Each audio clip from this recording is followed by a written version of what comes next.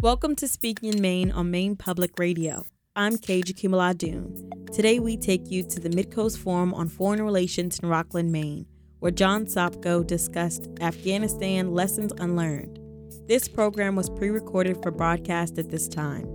It will be archived on our website, mainepublic.org. Click on radio to hear this program again at your convenience, and to access many other past Speaking in Maine programs. This program will also be available as a podcast. Introducing our speaker today is George Look, Midcoast Forum President.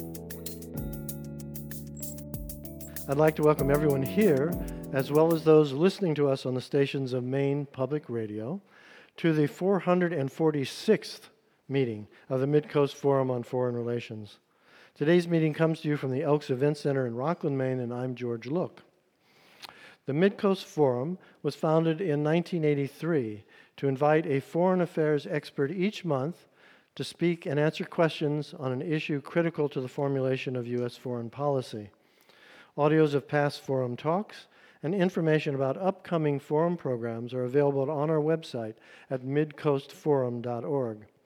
If you want to become a member of the forum, you also will find our membership form on the website. To join us, just apply. We are pleased today to have Mr. John Sopko with us to speak on Afghanistan Lessons Unlearned. With all that's going on recently, it's easy to forget that the U.S. withdrawal from Afghanistan happened less than a year ago. But Afghanistan is still important. It's still in the news, although not on the front page of the news all the time. So we're pleased to have with us someone who has devoted the last decade of his life to the subject in a key oversight position. John F. Sopko is the Special Inspector General for Afghanistan Reconstruction. He was appointed to this position by President Obama in 2012. He has more than 30 years of experience in oversight and investigations as a prosecutor, congressional counsel, and senior federal government advisor. Prior to his Special Inspector General role, Mr. Sopko worked at Aiken, Gump, Strauss, Hauer & Feld, LLP, an international law firm headquartered in Washington, D.C., where he had been a partner since 2009. Prior to joining the law firm, Mr. Sopko was with the Department of Commerce, where he managed the department's response to multiple congressional, grand jury, and press inquiries. At the Commerce Department, he also served as Deputy Assistant Secretary for Enforcement for the Bureau of Export Administration and Deputy Assistant Secretary for the National Telecommunications and Information Administration. Mr. Sopko was recruited for the Department of Commerce by the Commerce Secretary from his position on the staff of the Senate Permanent Subcommittee on Investigations. His government experience includes over 20 years on Capitol Hill, where he held key positions in both the Senate and the House of Representatives. Previously, Mr. Sopko was a state and federal prosecutor. He was a trial attorney with the U.S. Department of Justice Organized Crime and Racketeering Section, where he led the first successful federal RICO prosecution of the entire leadership structure of an America La Cosa Nostra crime family. Mr. Sopko began his professional career as a state prosecutor in Dayton, Ohio, with the Montgomery County Prosecutor's Office. He also served as an adjunct professor at American University's School of Justice. Mr. Sopko received a bachelor's degree from the University of Pennsylvania and a law degree from Case Western University School of Law. He is a member of the bars of Ohio and of the District of Columbia. John, I would like to wish you a warm welcome to the Midcoast Forum.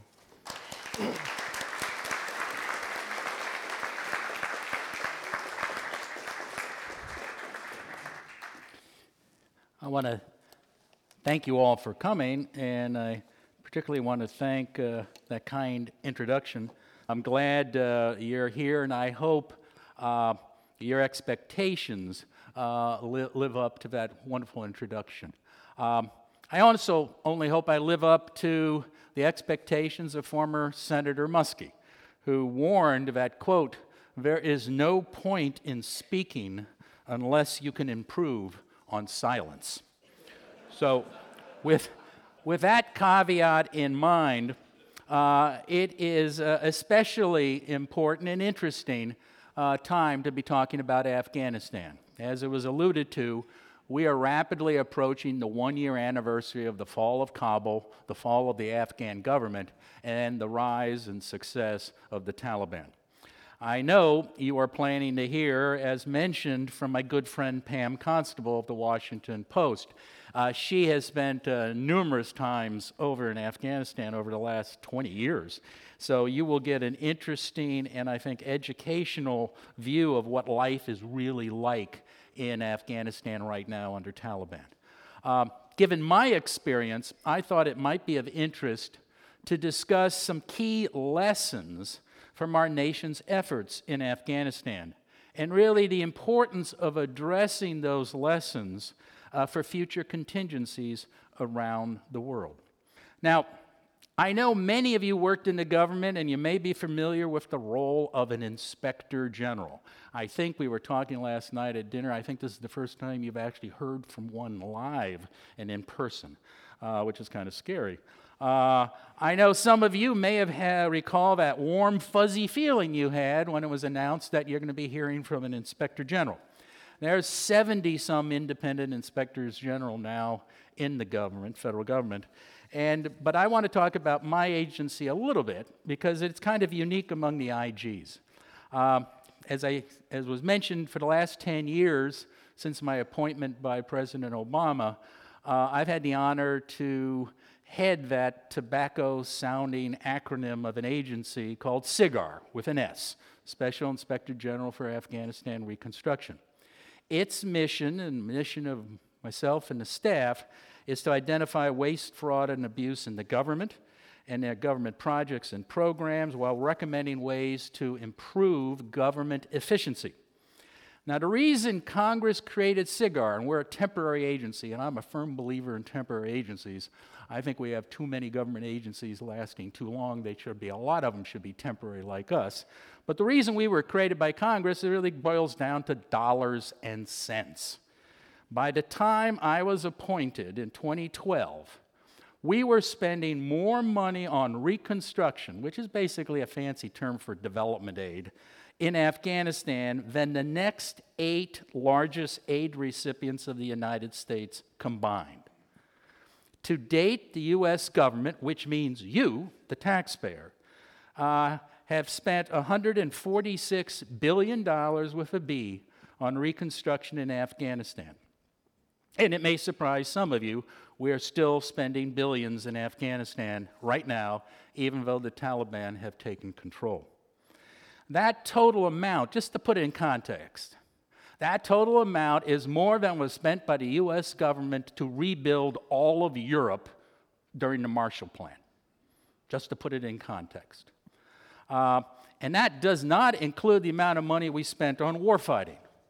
The warfighting was an additional $840 billion. Now, SIGAR has issued, under my leadership, over 700 audits and other reports, making over 1,200 recommendations to federal agencies to recover funds, improve agency oversight, and increase program effectiveness, saving the taxpayer approximately $2.3 billion. In addition, SIGAR's criminal investigators, and we have criminal investigative authority, have resulted in 163, I think, convictions and recovery of $1.6 billion in fines and restitutions. So to date, we have saved for the U.S. taxpayer approximately $4 billion. Lastly, under my watch, and I think it's the most lasting effect of my little agency, is that of all those 70 inspectors general, we are the only inspector general which has a dedicated staff to trying to develop lessons we have learned from Afghanistan and how to apply them to other activities around the world. Now, I'm proud, as you may assume, of our work. And I'm proud that what SIGAR is continuing to do, and we will eventually go out of existence probably in the next year or so as the funds finally dwindle down. And honestly, I believe we made a difference, we at SIGAR. That said, Obviously, the United States and its allies did not achieve the goal of establishing a sustainable, secure, and democratic Afghan state. So the question before us, and I think before policymakers and before Congress should be, is whether after 20 years of effort, $1 trillion in U.S. taxpayer dollars spent, more than 2,300 U.S. servicemen and women killed, and more than 20,000 wounded, what can we learn from that experience to improve our chances of successes somewhere else in the world? Now, you may be saying, like many people in Capitol Hill and in the government say, we're never going to take on that mission again. We're never going to do that. That's exactly what we said after Vietnam. That's exactly what we said after Iraq. But whether you call it reconstruction, stabilization, nation building, security sector assistance, every expert we have spoken to in the government, in academia, in our foreign allies' governments say the U.S. and its allies will get involved somewhere else, sometime else, in something similar to our Afghanistan adventure. Now, SIGAR's Lessons Learned program was created at the recommendation of a number of senior U.S. military generals and some senior State Department officials to try to capture those lessons to improve what we've already should have learned at great cost. And I allude to the I'm glad I brought only 40 because I see they're all gone. This basically will summarize what I'm talking about. The title was, What We Need to Learn, Lessons from 20 Years in Afghanistan, and that's what I'll be basically talking about. You know, it's interesting when I talk about lessons learned, as an aside, and this is a little funny, although like lots of things in Afghanistan, funny but still serious. Early on in my work there, one of my staff discovered a study commissioned in 1988 by the U.S. Agency for International Development, USAID, entitled, quote, A Retrospective Review of Assistance to Afghanistan, 1950 to 1979. Now, many of its conclusions, we read it and we actually published it and put it up on our website. Many of its conclusions of this Lessons Learned report, that 1988 Lessons Learned report, were relevant and applicable to the U.S. government's then ongoing reconstruction efforts. But like I say, it's humorous but not so funny. We could not find anyone in USAID or the State Department who had ever heard of it or who had ever read it. Now, I took that to heart when we stood up our Lessons Learned program 8 years ago. Namely, there is a need, if you do a Lessons Learned report, to publicize it. Don't hide it under a bushel basket, and don't classify it and require people to file FOIA requests to try to get it.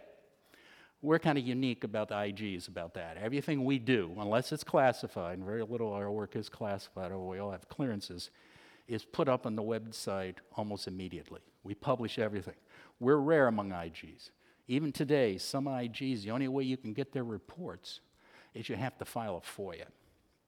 Now, as much as the American public's attention has moved on from Afghanistan, SIGAR's reports may seem destined to end up in that same bureaucratic black hole as the 1988 USAID report.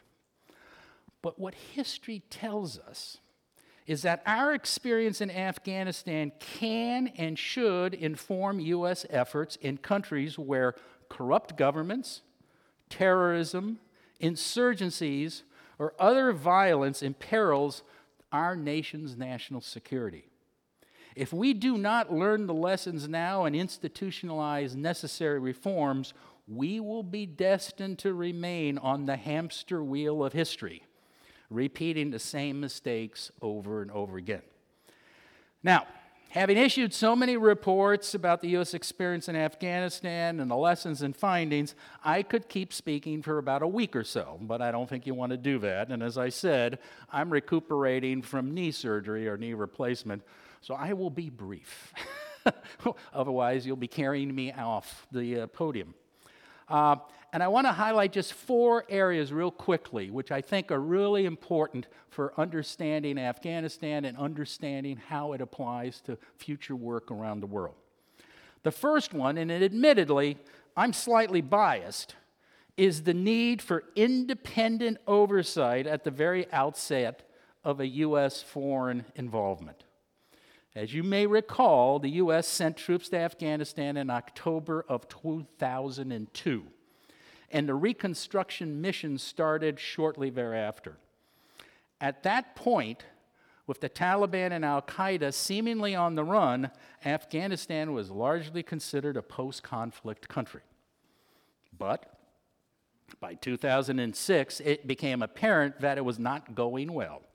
And increasing troop levels and spending reflected what Washington does best: throw money at a problem. By 2007, 1 year later, U.S. reconstruction spending was nearly 3 times what it had been the year before. Unfortunately, the existing oversight mechanisms and agencies were overwhelmed, and SIGAR wasn't created for another year. Now, my predecessors at SIGAR were tasked with standing up a brand new agency from scratch and getting it operational. And many of you who have worked in government or industry know how long that takes and how difficult that is.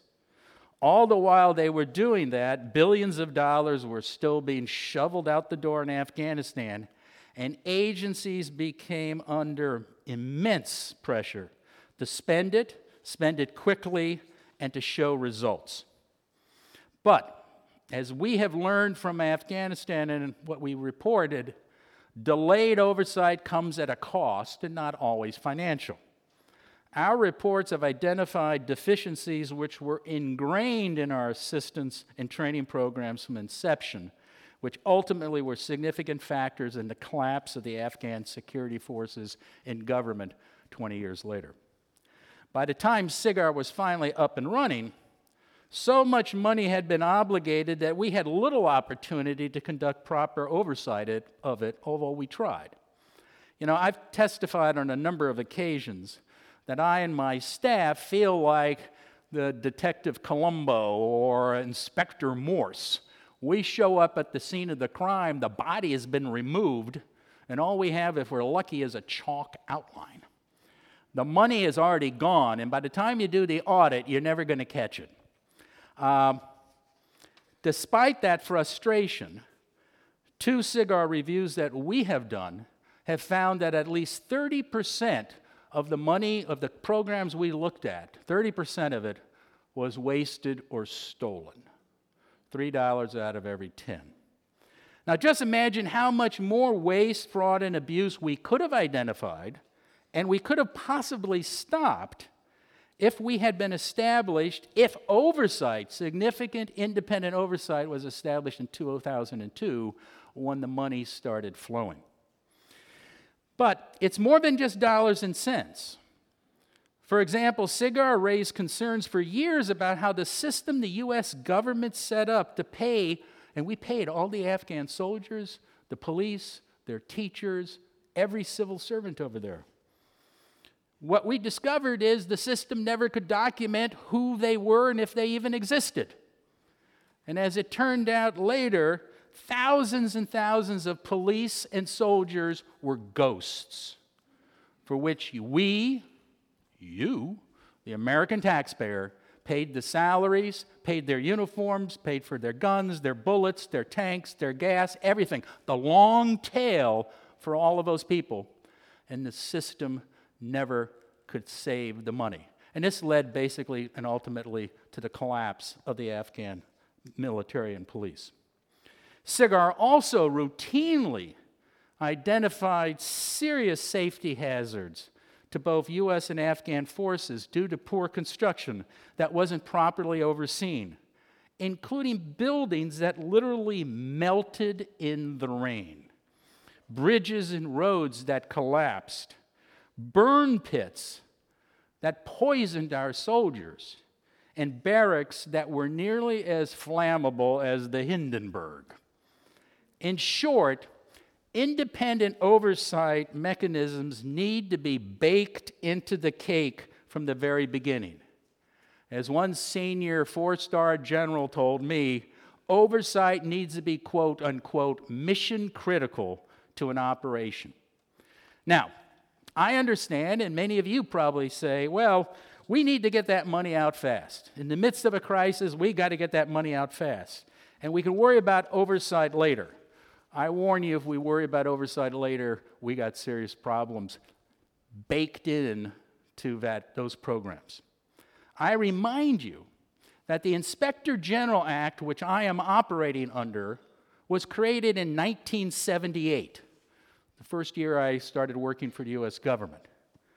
Surely by now, we should have enough experience to be able to quickly incorporate independent oversight mechanisms into any urgent response to a crisis overseas and not have to wait 8 to 10 years after the money starts flowing. Now, while I'm on the subject of waste, fraud, and abuse, some of my most interesting topics, let me turn to the second lesson we need to learn in Afghanistan. Namely, how corruption and our role in exacerbating it undermine our own goals in the process. And actually, I don't know if I should, but I should identify one of the people here today. His brother, Jim Wasserstrom, who worked for me, actually wrote, I think, the best report, there he is, on corruption that has ever come out of our agency. And his brother did a tremendous job on that. It's a small world. I mean, it is amazing in Maine who you meet in any given time and place. It's just fantastic, and it was good to see you and say the best to your brother. Now, let me be clear about corruption. Afghanistan was not exactly Norway if you looked at the Transparency International corruption indices before Reconstruction started. You know, I kept reminding people, we're not in Norway, we're not in Iowa.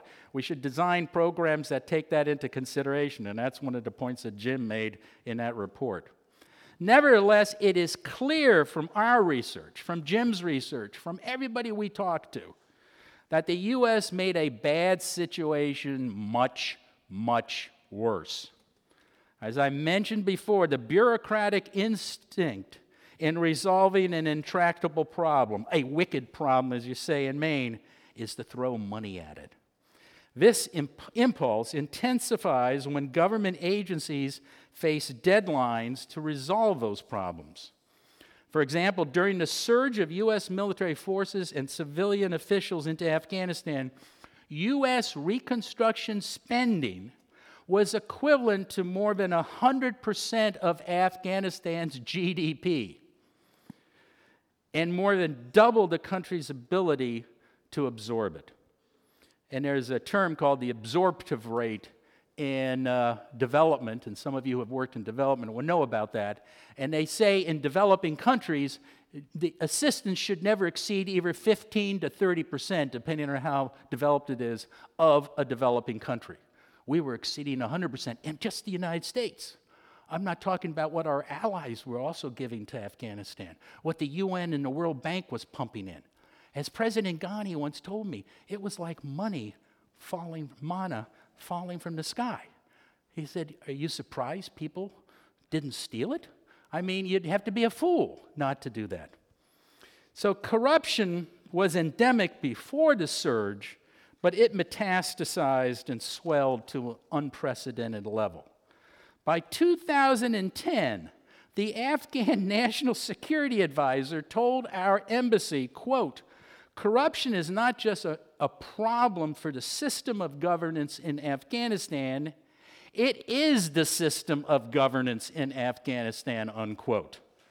U.S. spending and all of the allies, there was 30-some countries involved there, just totally overwhelmed the systems for ensuring accountability and effectiveness. For example, Internal USAID rules and protocols say that a manager, a contracting officer, you would call them, must only oversee $10 million in grants. On average, they were overseeing over $100 million in grants. So by spending money faster than it could be accounted for, faster than it could be absorbed into the economy, faster than it could be overseen by either U.S. or other oversight bodies, the U.S. ultimately achieved the opposite of what it intended that money to do. It fueled corruption, rampant corruption, which delegitimized the Afghan government, and that's what the Taliban used to recruit. And it increased, therefore, the insecurity in that country. This is not to say that the Afghan government, its warlords, its officials, its businessmen did not take advantage of a system and bear no responsibility. But simply blaming corruption, like many people do in this country, on the Afghans is not only missing the point, it will ultimately lead to similar tragedy in some other country if the U.S. government does not, number one, understand how its actions can contribute to and exacerbate corruption, and two, take appropriate measures to minimize our corrupting influence. Now, the final two interlinked areas I'll highlight very quickly are planning and personnel. Those of you who have served in the U.S. government know the executive and legislative branches are challenged by what I like to call short-term-itis. As we all know, budget cycles are 1 year. Congressional sessions last 2. Presidential terms last 4. Everyone in Washington is focused on showing success under unrealistic timelines that do not reflect the reality on the ground, especially when pursuing development in a war zone. To paraphrase John Paul Vaughn's comments about Vietnam, in Afghanistan, we didn't fight one 20-year war. We fought 20 one-year wars. Moreover, every administration I dealt with wanted to get out as quickly as they could and planned accordingly. Just for example, from July 2010 also to last August, I worked with 6 different U.S. ambassadors, 6 different U.S. commanding generals, 8 different U.S. commanders of the military train, advise, and assist effort. In a volunteer military and foreign service that wants to limit the time their officers spend in hardship posts, this may be inevitable. But we need to acknowledge that there are problems of short terms of duty and find ways to address it.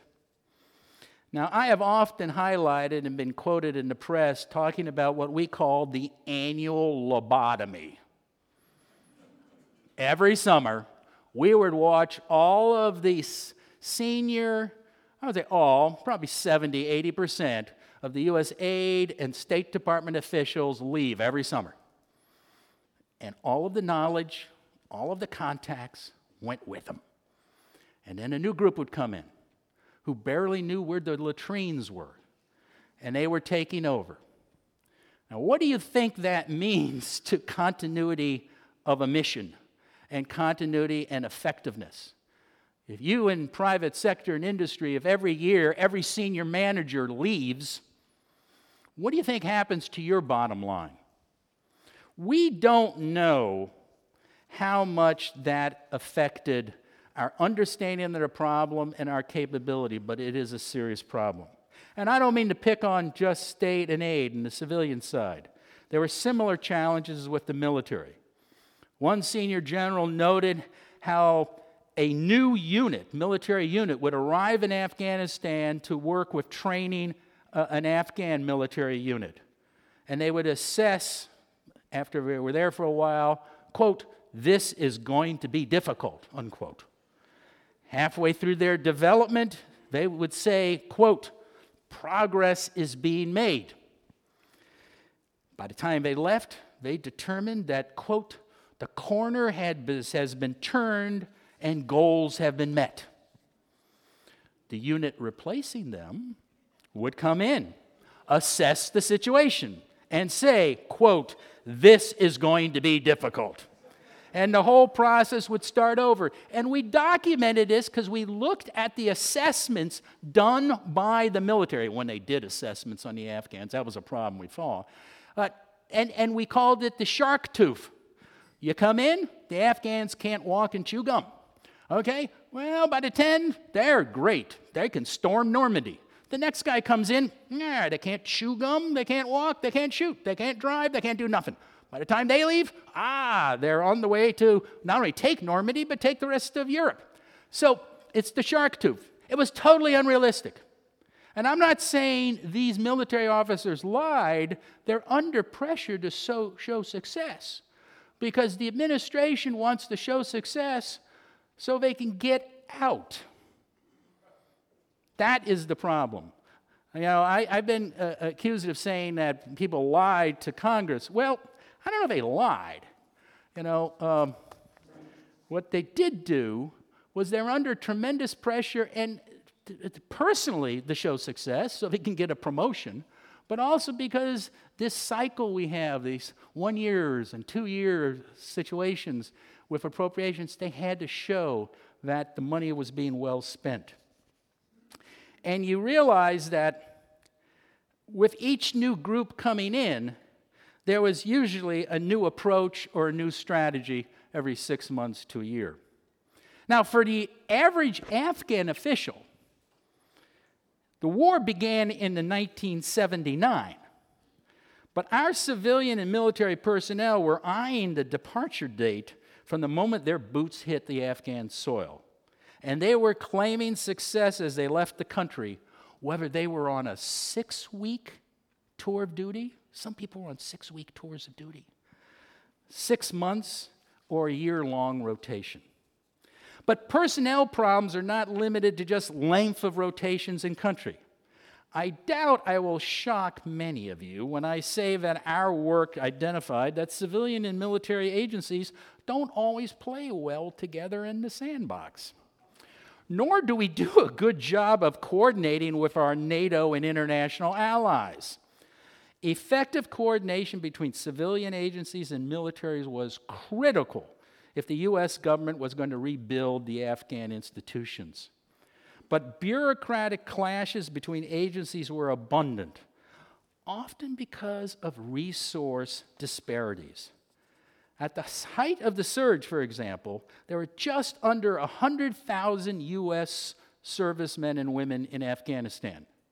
There was never more than 600 USAID personnel. Although a variety of civilian agencies contributed personnel to the mission in Afghanistan, staff numbers never came close to approaching the military's numbers, despite the political nature of redevelopment in Afghanistan. This imbalance in resources naturally elevated military objectives over civilian ones. Because civilian, state, and USAID officials in the field were dependent on the military for food, housing, transportation, and sometimes security, they had little choice but to go along if the military insisted that they implement a program or project in a far too dangerous place for the program to ever succeed. Now, problems weren't just limited to the one USAID official embedded with some military unit in a far-flung province. We found that there were times when senior embassy officials in Kabul didn't know of a military-generated program or project until they literally were given the keys by the military unit when it left. Now, this isn't to blame the military. They had a mission, just like the civilian agencies did, and they executed it. If civilian agencies did not have the same reach or resources, well, is that DOD's fault? Or is it a result of a fundamental problem back in Washington about the level of political support for more robustly resourcing state and aid? Now, speaking of expeditionary diplomacy, I have one last point I want to make. And that's a lesson I saw firsthand, and during my many trips to Afghanistan, which needs to be acknowledged by Congress, respective administrations, and the American people. Namely, effective diplomacy or development work cannot and never should be held to be risk-free. We don't say our soldiers, when they go into combat, it's got to be risk-free, but we do put that label, I call it the Benghazi effect, on state and aid and other civilian officials. Now, I am not talking about being reckless. Trust me, I understand this firsthand. You got to take every precaution to keep your employees safe. I have the firsthand experience because we had over 50 of my staff spread all over Afghanistan, and some were there, particularly when Herat was attacked by the Taliban, and a number of poor people were killed in the process. So I understand it. And also, through nothing other than, I would say, dumb luck, I personally avoided a number of close encounters with the Taliban. So I appreciate the risk of working in such an environment. But over the course of my tours of duty, and I used to go there approximately 4 times a year from anywhere from 5 days to a month at a time, I saw a growing retreat of U.S. civilian personnel and to a lesser extent military personnel. Especially during the last few years, I would say from probably 2017 on, prior to the Taliban takeover, numerous Foreign Service officers served their entire tour of duty without leaving the confines of the U.S. Embassy. And if they did leave the embassy, they never got beyond the green zone, which was a protected zone in Kabul.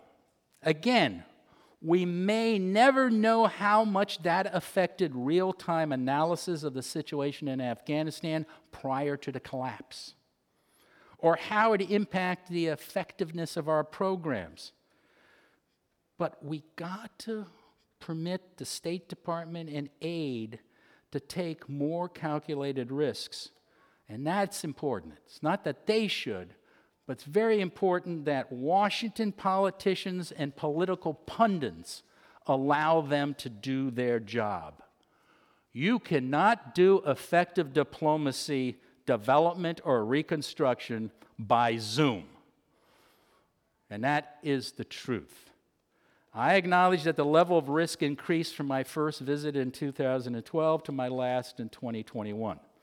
During my first couple of trips there, my assigned security detail jokingly said they were more concerned about an American in the embassy targeting me for our reports than they were the Taliban or other terrorists.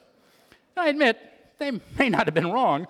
I had some real frosty meetings with ambassadors and aid officials.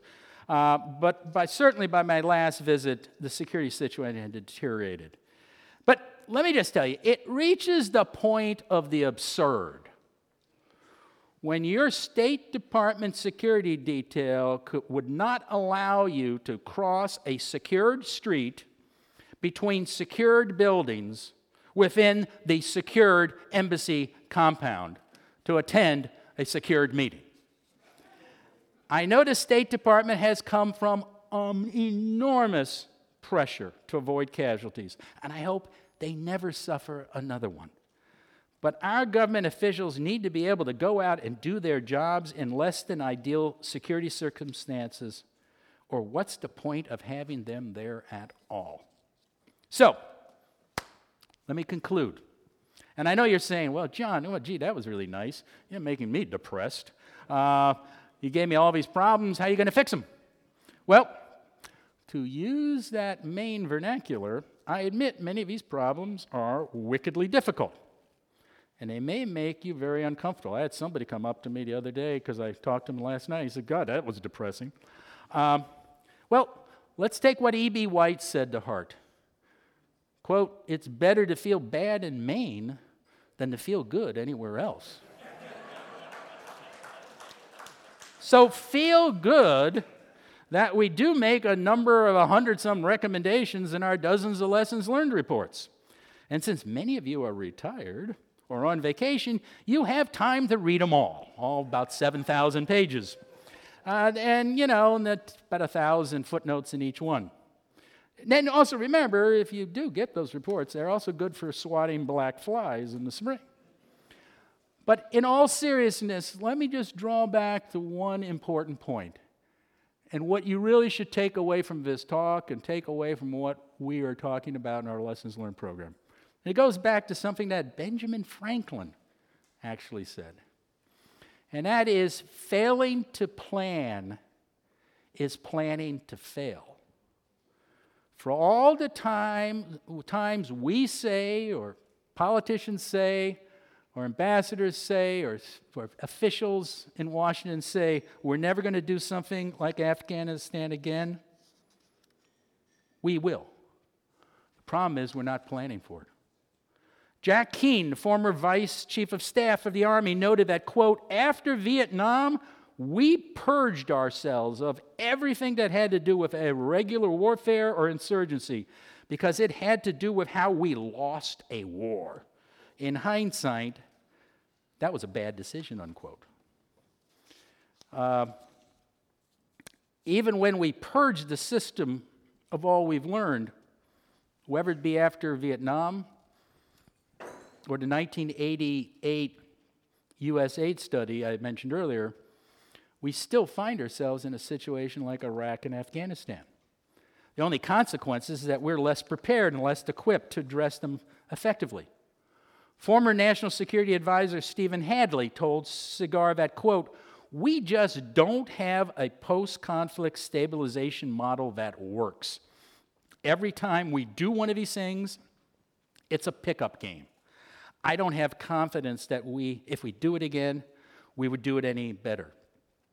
And one of the best ambassadors I ever worked with, Ryan Crocker, told us, quote, you have to start working on it before you need it.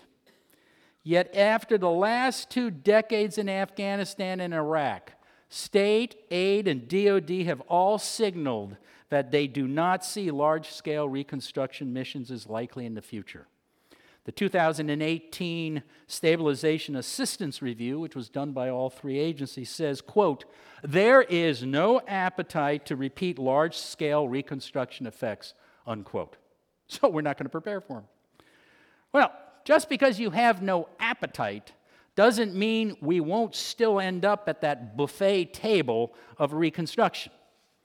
In our Lessons Learned report on stabilization, we note, and I end with this, there will likely be times in the future when insurgent control over a particular area or population is deemed an imminent threat to U.S. interests.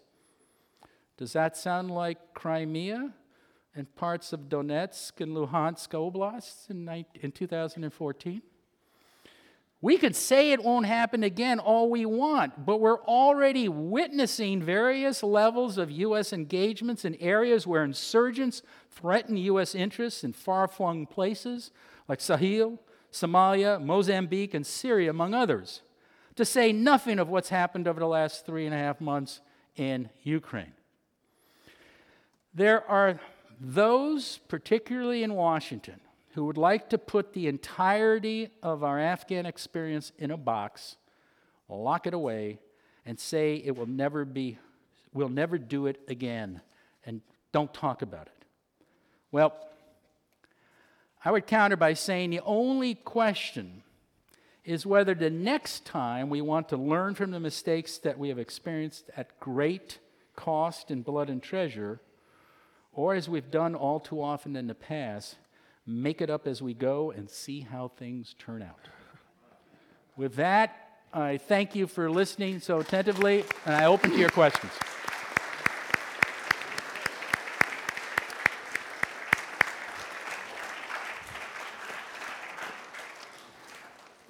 Thank you very much, John.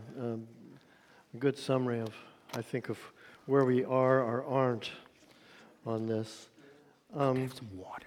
Yeah. I usually take the opportunity while we're collecting questions from our members to ask the first question. And I was quite curious about how receptive U.S. government agencies have been to how receptive the government agencies have been to the cigar recommendations, and if they are receptive to them, is that sustained over time, or they say, oh, the great recommendation, and then it kind of goes away?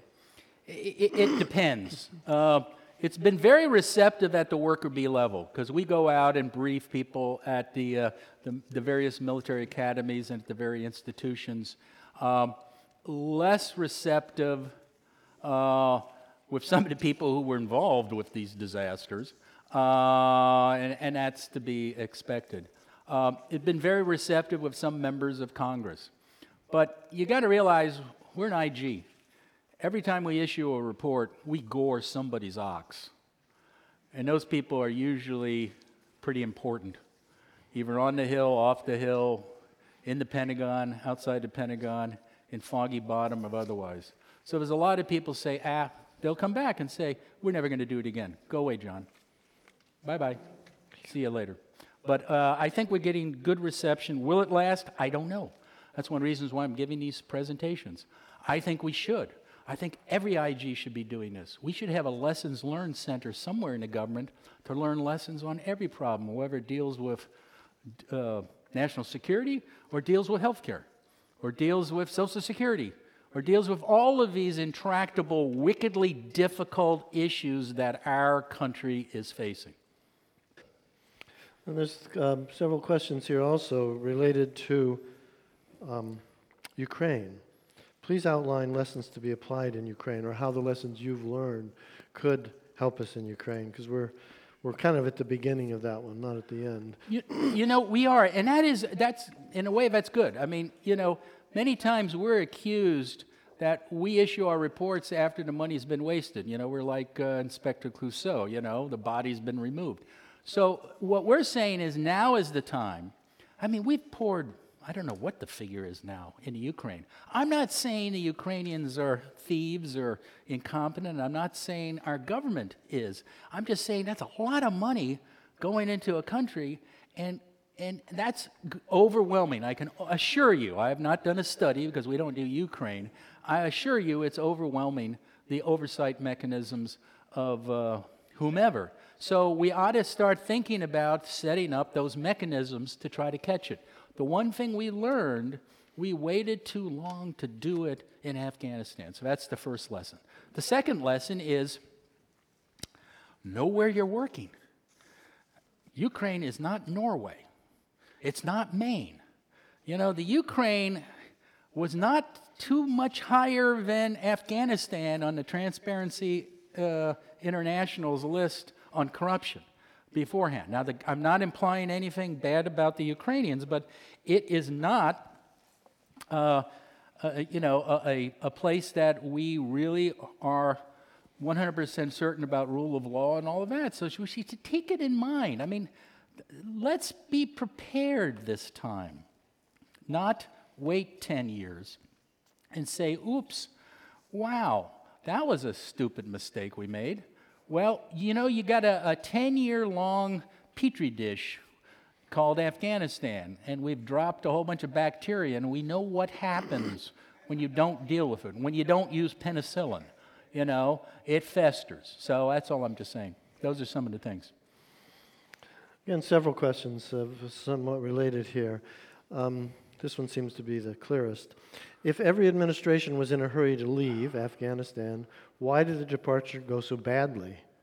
Presumably, these administrations planned for departure, or did they? Well, I'm going to take a pass on that, solely because, I mean, we haven't looked at it, and it wasn't pretty. We all saw it. I don't know. You know, I really don't know. That is not my job. I got certain jurisdiction, and the withdrawal doesn't fall under it. I'm curious, just like whoever the questioner is, what happened?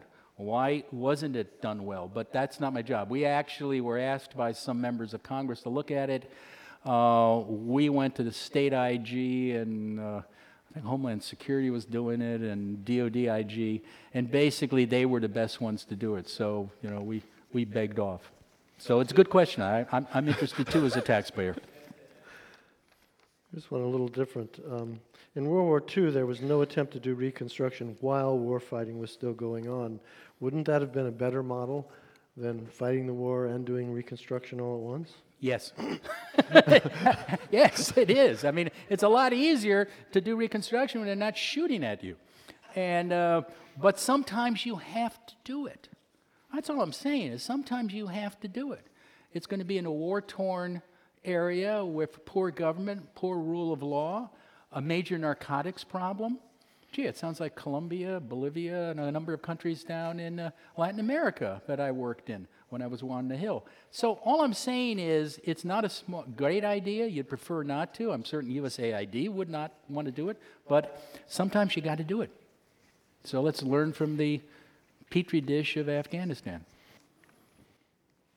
So how much of the problem for reconstruction, both in Afghanistan and elsewhere, do the cultural differences recognized or misunderstood? That's what I just talked about. I mean, it's an important problem.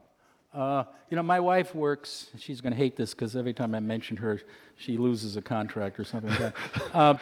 But, she works in the stands, Uzbekistan, Afghanistan, all the stands except Afghanistan. And she also works elsewhere, but she's going to kill me on this. But anyway, she says a lot of times she was brought in by corporate America or government agencies and said it's almost like if they were working, and you probably can say it better than I do, it's like working on the moon. Somebody has to explain to you what it means, because it's not the same as the United States, it's not the same as what's going on here.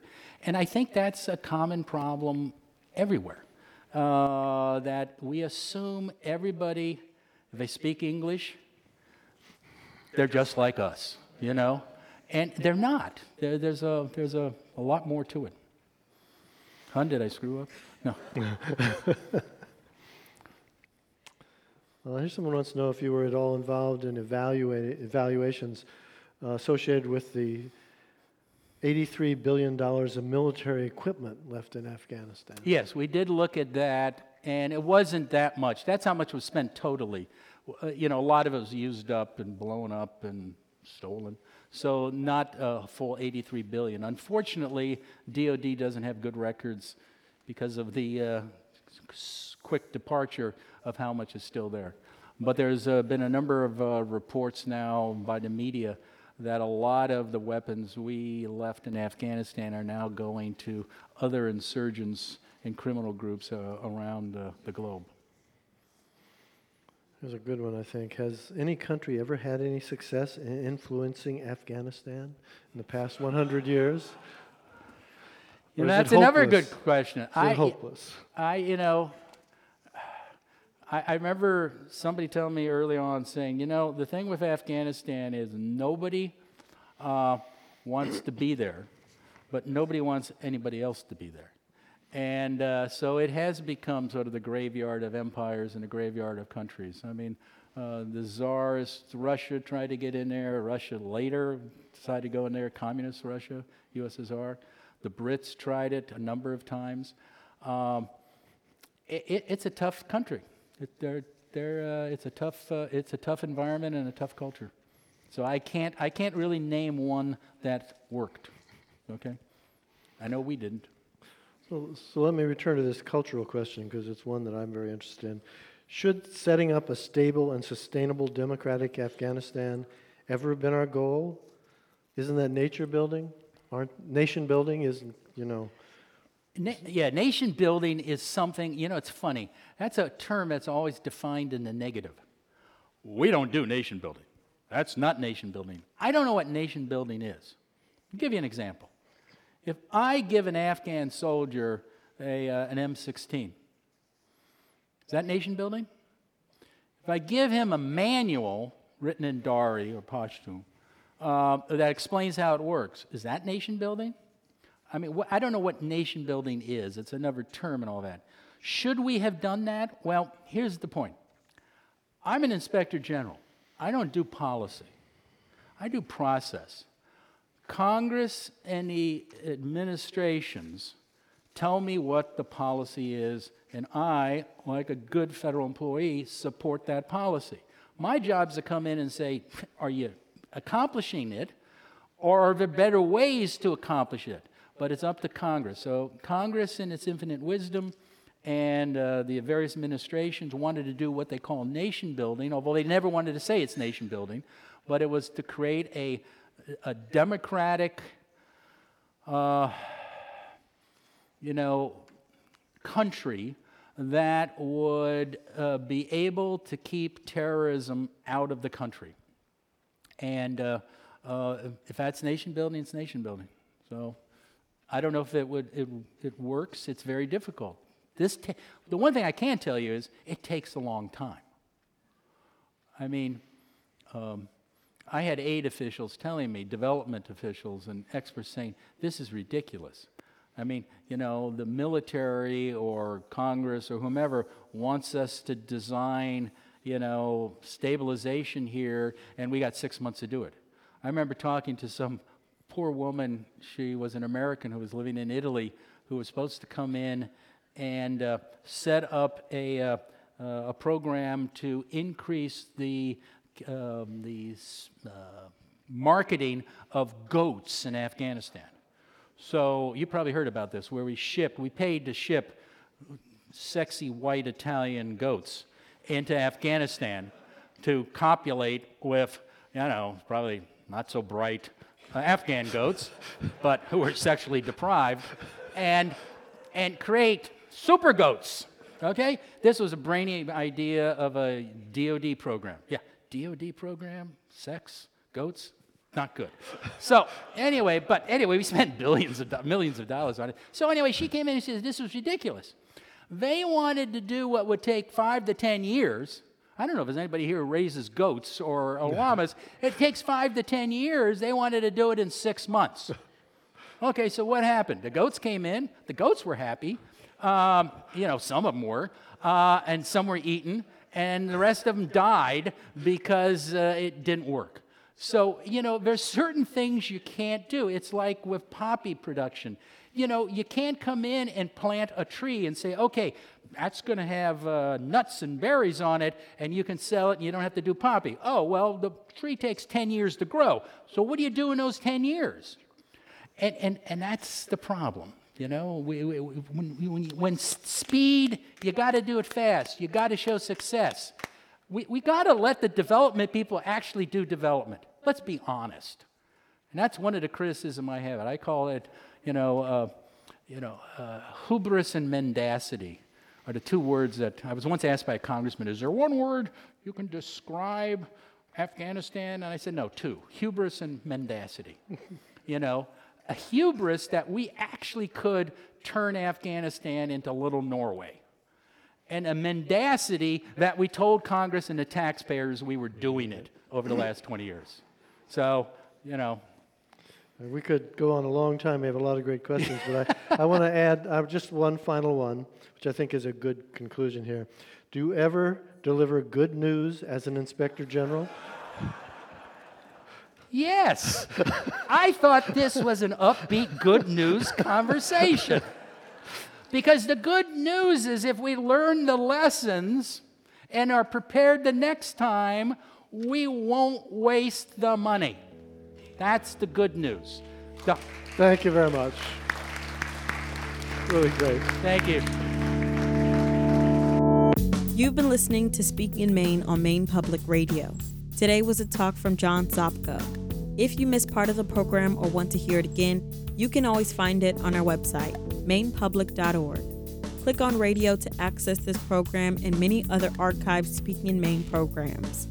Music in this hour comes from Our Alarm Clock. Susan Tran is the executive producer of Speaking in Maine. And Speaking in Maine is produced by me, KG Kimaladoon. Thanks for joining us.